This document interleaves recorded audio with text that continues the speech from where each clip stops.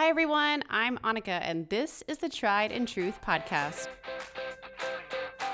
Hey, everyone. Welcome back to another episode. If you are tuning in for the first time, so glad you're here. You all are all in for a treat today because we are sitting down with the incredible May Brayton, who has been working in stand-up comedy and teaching improv for many years, also just writing and working on screenplays and productions. You are going to be so inspired by what May is sharing with us today. Things like, how do we step out onto the stage of life without always having to have a plan?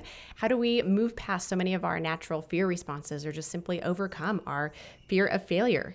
How do we engage better with the world around us and stop internalizing at the same time what others are saying or thinking about us and really owning our own narrative? We're also talking about emotional vulnerability and so much more. So I know you're going to love today's conversation with May. So without further ado, May Brayton. May, thanks so much for being here. This is going to be really, really fun. Oh, thank you, Annika. I'm really excited to be here. I feel like the chance to just sit down with someone that works in your world, I don't think that you can do an episode without having fun. So that's the exciting part about today. Yes, the goal is definitely fun. I fell in love with improv, I guess about 11 or 12 years ago. I think I was in law school at the time and was just really burnt out and wanted to just not think and have fun. And now I'm addicted to it, and that is what I do for my livelihood. That is so cool. So talk to us a little bit about the transition from law school to the improv world, because that is a very different leap. Like, I'd love to just hear your story of this fork in the road and discovery, uncovering phase of your life. Well, I think like a lot of people, I went to law school as a reaction to being a frustrated artist. I started out writing screenplays, and I sent one to a producer for a read that I'd paid for, and I got back the most, uh, eviscerating notes, just like, ugh. The notes were so bad, I just thought like, okay, I should go be a lawyer. This is my backup plan. And so I tried it. It did not jive well with my personality. There was a lot of risk aversion and kind of a general fearfulness of all the things that can go wrong. I guess that's a lawyer's job. So I kind of branched out from there and did a master's in neuroscience so that I could cut down the number of law classes that I had to take. So I just wanted to kind of, I don't know, do something a little more fun. And when I discovered improv, Neuroscience, a little more yes, fun. it is. That should be their slogan. Yeah. And then when I discovered improv, I was like, oh, this is magic. It's just completely magical to step out on stage with absolutely no plan and to really trust that the people around you are there to help support you and to keep you safe. I love that you just said like the people around you are there to support you, Hmm. because I think whether it's on a stage or in a boardroom or in a courtroom, you always feel like it's this us and them. And what you just said really just blends the humanity of everybody in the room. Yeah, no, I completely agree with that. This year has been a really good year for me because of other people. I've done a lot more reaching out, and it's interesting.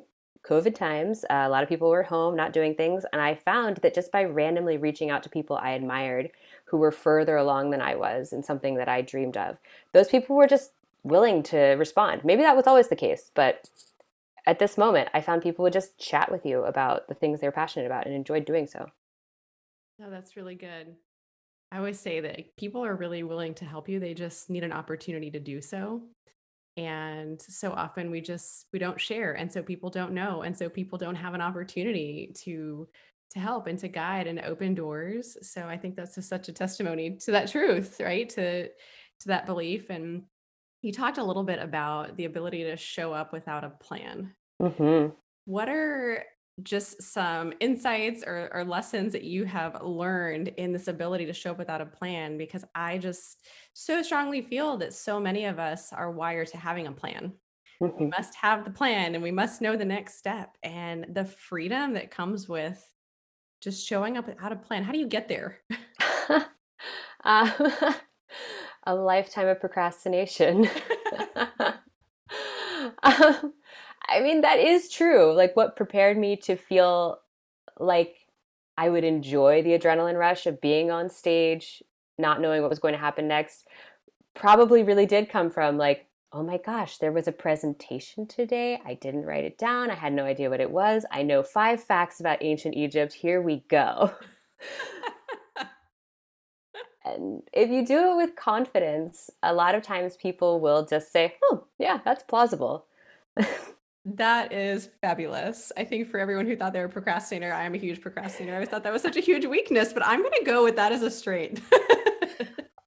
I think it does strengthen some of your muscles, like your resilience. You can just kind of jump up and say like, all right, I've got to do something with what I have right now. And it does kind of prepare you to be in crisis situations. Whether or not that's healthy, I actually do find enjoyment from it. And so this kind of scratched that itch. And then maybe in my regular life, I can do planning and, and just still get that thrill in front of a bunch of strangers who are judging me. So good. So you've worked with a lot of people and a lot of students in your professional life and around this. And for those that, I mean, do people that naturally want to go into improv, do they ever wrestle with that? Like that fear of not showing up without a plan? Or if you go into this world, you're born for this? Oh, absolutely not. No, this can be learned. I have students who definitely, it's very much like a beginner thing to step up and go like, okay, we are at McDonald's. I am your boss, and this burger is not satisfactory. And that's coming from a fear place, right? What is your natural fear response? You're going to go back to that. If your natural fear response is to kind of hide, you're just going to feel the instinct to want to just stay off stage or on the back line. If your fear response is to try to just take charge and make everything happen your way, you're going to step up and kind of bulldoze the scene. But either way, it's not really a good scene because it doesn't have that magic of the unexpected. The audience is excited because you don't know what's going to happen. And so if you really step out there and trust, then what happens next is just going to be way more magical because you're building it together. The magic of the unexpected. I've never heard it put that way. I think we feel that the magic is in the expected when it happens, but there is so much magic in letting things just unfold in the expected. That's really good. You mentioned the word fear, and I think we all have so many fears and we all respond to fears so differently, but it is so powerful. And you mentioned just, knowing how you respond and understanding and breaking down that natural fear response. What other fears do you find that a lot of people in this world have to navigate? Because I think there's so much we can pull into our daily life that people that do feel more free to show up and give their best and be, speak to an audience do. Like, I think we can learn so much from that. Yeah, I think that when you are willing to fail, it opens up so many doors. And if you feel that you're thinking about everybody else's judgment, how would I say this? I don't know if you've ever heard of that kind of walking art experiment where people will just stand around and look at a fire extinguisher in a art gallery. Like, have you heard of this? No. Just okay. So the idea that like if a group of people gathers around and just stares at a fire extinguisher in an art gallery, other people will gather too and they'll say, "Oh, is this an exhibit? Is this important?" Where you put your attention matters. So if your attention is only on, "Oh my gosh, how am I doing? How am I performing?" I really feel that the audience can sense that energy, that you don't feel comfortable, that you don't feel like you have control of the situation in your own body. And that they get nervous for you, it's not a pleasant experience for them. So if instead you make something real, like if we're here making an ice cream sundae, and to me, every scoop of ice cream is real, and I'm focusing on it like it's something important, even though the scene ends up being about our relationship and our emotional space, the fact that I'm imbuing these things with importance means that the audience is much more likely to also believe the thing I'm doing is important. I'm really still miming my ice cream. Sorry. We can have ice cream here together. This is great. Yes, This is gonna there you have some go. ice cream. Mm. I mean, just thinking about that, I don't think we realize the impact that our energy has on others. And I think that goes back to confidence. And even though, I think we have to have confidence, even though we might fail. If you don't have that confidence, who's going to have that confidence in you? And like you said, that energy, it makes other people uncomfortable. Yeah, that's really, really good. And just like engaging people in that feeling and in that act and that emotion is really good. In all of your years of working with students, what is just a really big aha or lesson that you've learned or something that you just love seeing in people as they go through the journey of their own development of those skills?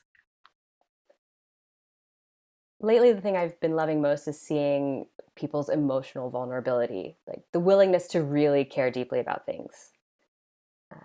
I think that you want to seem cool when everyone's watching you, but when you like really go bananas for something, like it's just the most exciting thing, or the most heartbreaking thing, or the scariest thing, then suddenly there are stakes, and the audience can see that, and they feel as though there's something worth watching here. This is something that really grabs my attention too. What about just the beauty of failure? I think you talked a little bit about that. I think we don't see failure as beautiful. We see failure as something we want to avoid at all costs. And I think in life it requires showing up, knowing that there is a chance you might fail, but showing up regardless. I'd love for you just to elaborate on just failure in general and your own experience and maybe that which you share with a lot of your students. I'm so glad you asked me that, because I do love talking about failure. I would consider myself a little bit of a failure junkie. um, like when we see somebody make a mistake in an improv game, I think the best thing to do is just to get around and clap and cheer, because they put themselves out there, because it's scary to fail in front of people, and to know that everyone's supporting you is magical. I also think that if you are not failing on a regular basis, you are not innovating. Mm. If you have like five funny voices and five funny characters that you always pull out in any scene, regardless, audiences are going to eventually tire of it. So you have to come up with ways of continuing to entertain. And to do that, you have to try something you haven't tried before. Otherwise, it's not going to be new to anyone. It's not interesting. Think I've ever heard it put that way. Of, I think we all gravitate towards strengths. Mhm. And if you just constantly work on those things that you know and that you're good at, it also just removes this ability to innovate in your life and innovate in all aspects of your life.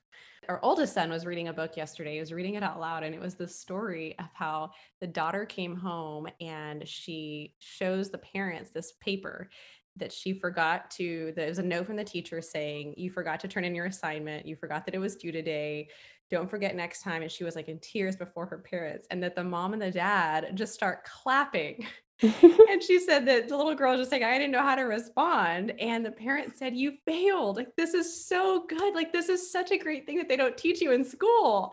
It just will help you to be so much better prepared next time when we can, celebrate rather than punish you for making a mistake or not having it all together. It's like we learn and we grow from those moments. And I had just never heard it put that way. I mean, even just carrying that over into parenting, where when a child fails or doesn't get the grade or doesn't, our society teaches that it's all supposed to follow the lines and follow the book and follow the path, and there's not freedom in a lot of that. There's no room for growth, there's no room for innovation. So I love hearing that take on it. So good. I love that so much, because even though like I love having fun on stage, I could do better at it as a parent, because as a parent the stakes feel so high. I feel like, oh my gosh, these people are under my control. I have to mold them, and it doesn't really work that way. And so I absolutely love that story you shared, because I will be doing that now with my kids. Well, they That's feel this wonderful. pressure to perform for us, as parents. And how do we even just create that space or freedom for them to fail and to learn? That is a skill that if you can learn that to fail and how to get back up in the small things in life when it's not really important and it's a paper in kindergarten, you get to build that muscle rather than learning that in your first job and taking it so hard and the hit and the fall being so deep. You Yeah. have already developed that muscle. So that's so good. What other thoughts on just improv or lessons can you share with me, with us today that you just feel like, God, this is just so good. I wish everybody would know this or do this more in their daily life. Well, it's funny is because now I'm tying together parenting with improv from what you Please just told do. me. And I really think it's an important lesson that your feelings lie to you. Um, like when my kids are saying, I'm not tired, that's not why this is a huge deal. The truth is they are tired, they just don't have that narrative. And it's the same thing as that when I'm feeling shame over failure, the actual feeling in my body is like this hot flush that comes up my chest and neck, a little bit of sweat, and like the back of my neck prickles. But then overall, once I've breathed through it for maybe about 10 seconds, it starts to dissipate. And it's not this thing that we need to spend our whole lives avoiding. I've actually renamed one of my feelings, and it's been pretty amazing. And this is going to sound really weird, I think.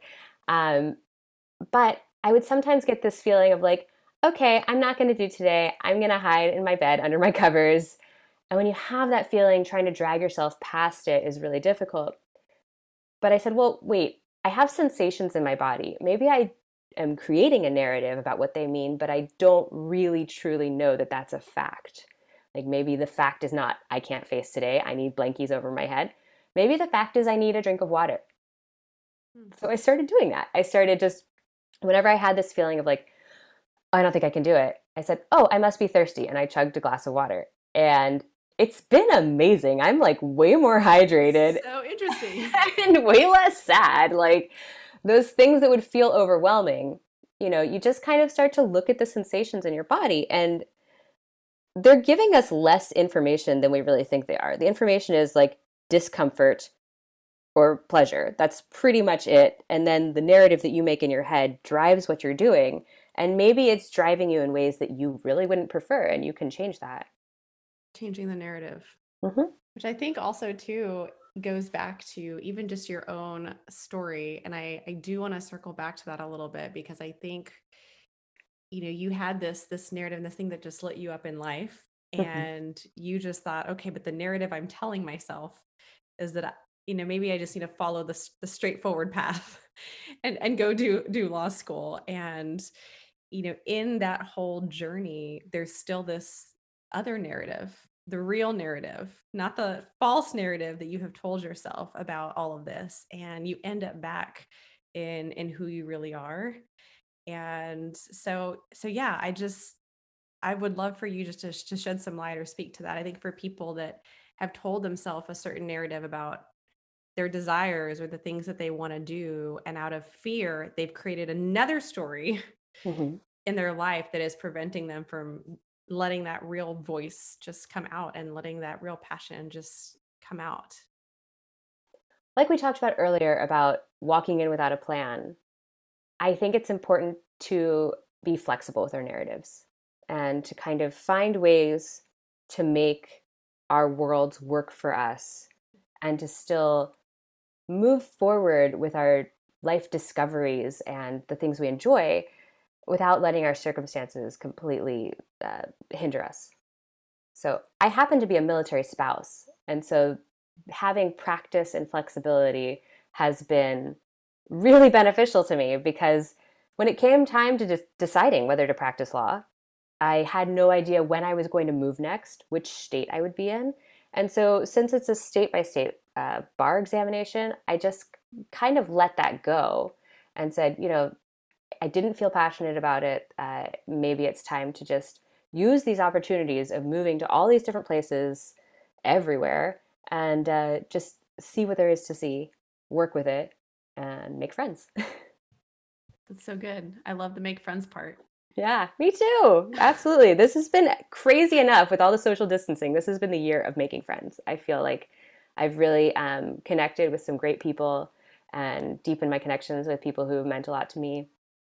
It's a great time to reach out if you haven't talked to somebody lately. Just, they're not going to be mad. Just try, say hey, send a funny cat picture. I think at the beginning of all of this, I am such an introvert. So I thought, the stars have aligned. I get to just be an introvert. This is so great. And then I quickly realized how much you need people in your life. And I think too often we are waiting for people to reach out or to pull us into their life. And I think everybody's waiting for that. And exactly what you just said, I think rather than waiting for everything to work in our little box, it's like just open up the box for other people and invite yourself into their life. And I think everybody is wanting to connect and everybody is wanting to meet, like, make new friends and strengthen old friendships and all of that. But I think too often we miss that opportunity because we're waiting and we're not engaging. So I think it is really important, even for the introverts. Yeah, Even even if for you're the an introvert. introvert and it's stressing, talking to people stresses you out, you got to figure out, how do I make this work for me? And in what capacity to where it's not so stressful. It's like, it's just a one-on-one talk. It doesn't have to be in this huge room at a big event. Just make it work for you. And even just reaching out to those people in your mind, I think is actually really helpful too. Like, Hmm. if you see someone who is capable of doing something that you don't yet really see yourself as capable of doing, then just go ahead and picture that person and how they got there. And, you know, look to people who are just a little further along down the path than you and think like, okay, so what steps are they taking and how can I make this my own? Um, if a human can do it, you can do it. Like, just give it a shot.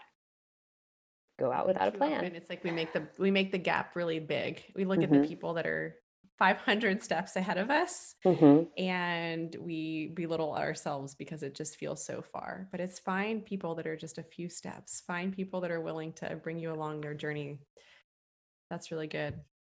When I was a teenager, I used to teach swimming, and there was this kid who had an amazing front crawl, and he was only 6 years old. And everybody was like, this kid is going to be a star. And it came time for our lesson, and I said, okay, time to flip on our back. And he's like, oh, I've never been good at the back crawl. It's like, you're 6. You've never been good at much of anything. We also never tried.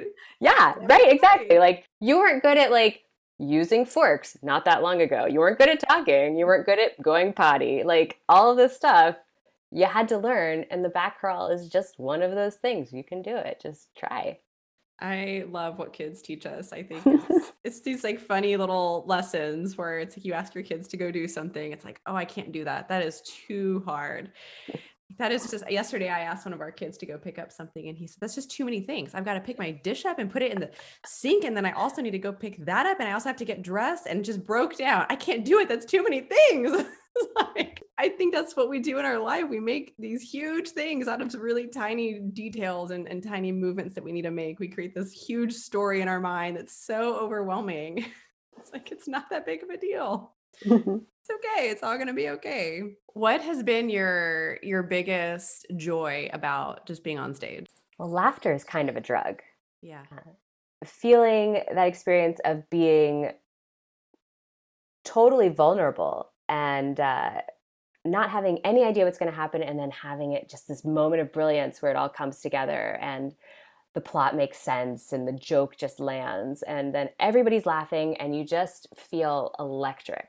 Mm. And it's a very addictive feeling performance, and it's been a little hard on Zoom because you don't get that like live laughter feeling, but that has also driven me to focus more on my writing and to like really produce something that'll last, because with improv, once you leave the stage, nobody really records it. That moment, maybe your friends say, oh, remember that moment, that was funny, but not really. Like, that's not something that really lives on. So it's it's almost safer in that sense, because you have the safety of, it's very unlikely anyone's going to remember this when I do something that's not interesting. uh, they're only going to remember the highlights. When you have been in that setting, and I mean, you obviously have to be good at reading a room because you're feeding off their energy. How do you pivot when the energy is not electric or you're feeling like I've got to make a pivot? What goes through Ooh. your mind to help you shift? I focus really deeply and closely on this world that I'm creating on my stage. I think the stage partner is the most important thing to focus on. If two people are having a fight out in real life, you notice. If two people are making out in real life, you notice.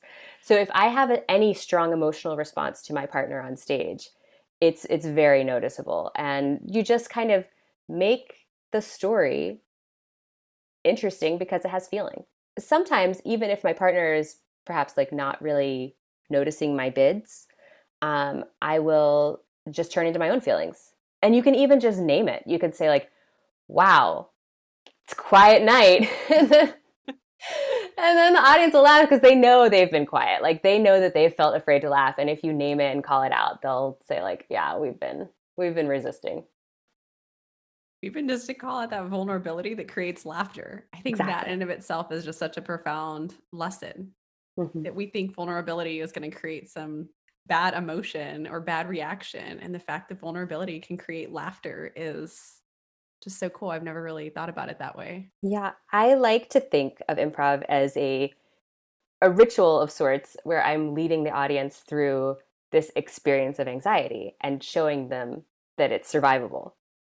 Like the scenarios that the characters have are usually awkward, uncomfortable, something goes wrong. Um, and no matter what's happening, the audience members are seeing, like, we, the human beings who are playing at these jokes, are having a fine time. We're going to be fine, even though we are going to look real dumb, and that's okay. We're going to have fun doing it. We're like your court gestures. That's good. What's the biggest takeaway that you think people that, whether they're a parent or whether they're an employee, can learn from improv? If there's one thing that you said, I want you to come to this one 2 minute, 5 minute, 5 day class, like what is the topic that you would talk about that you just feel like if everybody could have that vulnerability and freedom in this aspect of their life, they can be so much more effective in any role that they play? Your internal story matters more than what anyone else puts on you. You can choose to make the best of things. You can love your fate as it is in front of you and find ways to transform it to make it your own. And you That's don't have to good. be afraid. Yeah, you don't have to be afraid of what anyone else says about you because they can say whatever they want. It's about them. It's entirely your narrative, is the one that you are living with day after day and every night when you go to sleep.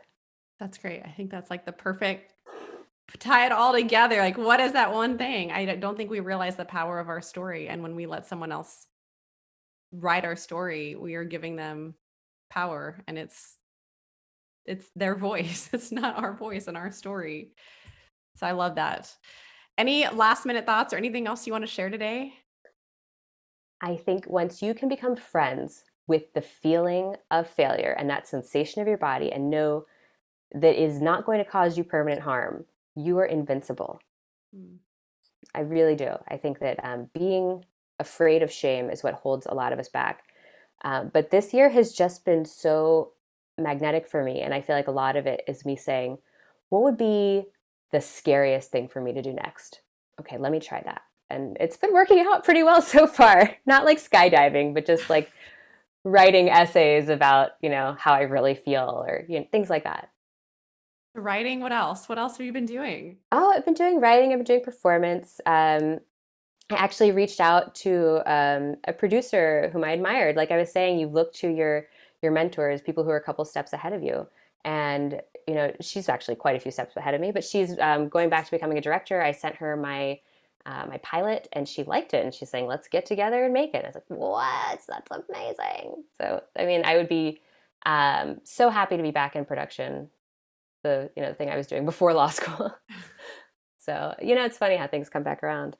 Same with I have a writing mentor. I just reached out to people that I wouldn't think um, would be able to provide me with one, and suddenly, like, I've met this amazing woman who's just kind of checking in with me, saying, "How are you doing?" And mentorship is powerful. I think just try your best to create a community around you where people will care about how you're doing and know that it matters, because we don't always tell ourselves that what we do matters. When you put yourself out there, it's amazing how the world shows up to meet you. Absolutely.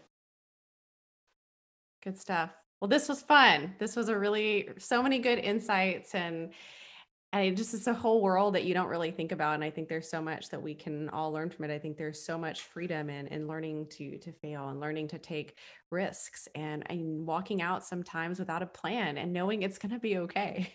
It's going to be okay. Just hold the power in the story you tell yourself in your mind and just show up and let the world meet you there. This has been really, really encouraging. So thank you for this. Mm. Where can people find you or follow along? Well, I intend to. Here's what I'm going to do. I'm going to step out without a plan. I have been talking about how to start creating more so people can see. So I'm going to go use my Instagram, which is at May Brayton, MaeBrayton. And I'm going to be posting funny videos because I love doing it. Please bring some humor into all of our lives. I think we can all use that. I think that would be great. Oh, thanks so much. This has been so fun. It's really lovely to see you and talk to you. It has been so fun. So thank you again. And thank you for bringing laughter and fun into the world and into our lives. Well, I hope you've enjoyed today's episode. I sure had so many takeaways from this episode and just thinking about how do I just show up to the world more freely? How do I engage better with others and think about the energy that I bring into the room and that I welcome into my life? So many truths and takeaways. In case you missed any of them, here they are.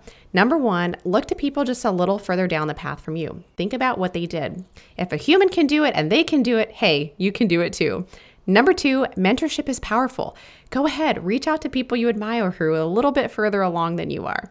Number three, do what you do with confidence. A lot of times people will say, that's plausible. Number four, step out there and trust. Let the magic unfold in the unexpected. Number five, when you're willing to fail, it opens up so many doors. If you're not failing on a regular basis, you're not innovating. So go try something you haven't done before, because once you can become friends with the feeling of failure and that sensation in your body, you are invincible. Number six, where you put your attention matters. Make something real. Focus on it like it's important, and others may just join you in that energy. Number seven, think or maybe rethink about how you support others when they've put themselves out there and failed. Number eight, if you haven't reached out to someone in a while, say hey or send a funny cat picture. Number nine, your internal story matters more than any other story out there. You don't have to be afraid of what anyone else says about you or thinks about you, because they can say and think whatever it is that they want. That is their narrative. But yours is the one that you go to sleep with every day. Remember that you can transform that one, and that's the one that matters. Thanks for tuning in today's episode. Thanks for sticking around to the end. If you haven't already, would love for you to take a quick 30 seconds to leave a review. Let me know what you thought about today's episode. So much more to come. Thanks for inviting me into your day and into your life and for being part of mine. This is so much fun to get to chat with you here every single week. So appreciate all of you so much, and until next time.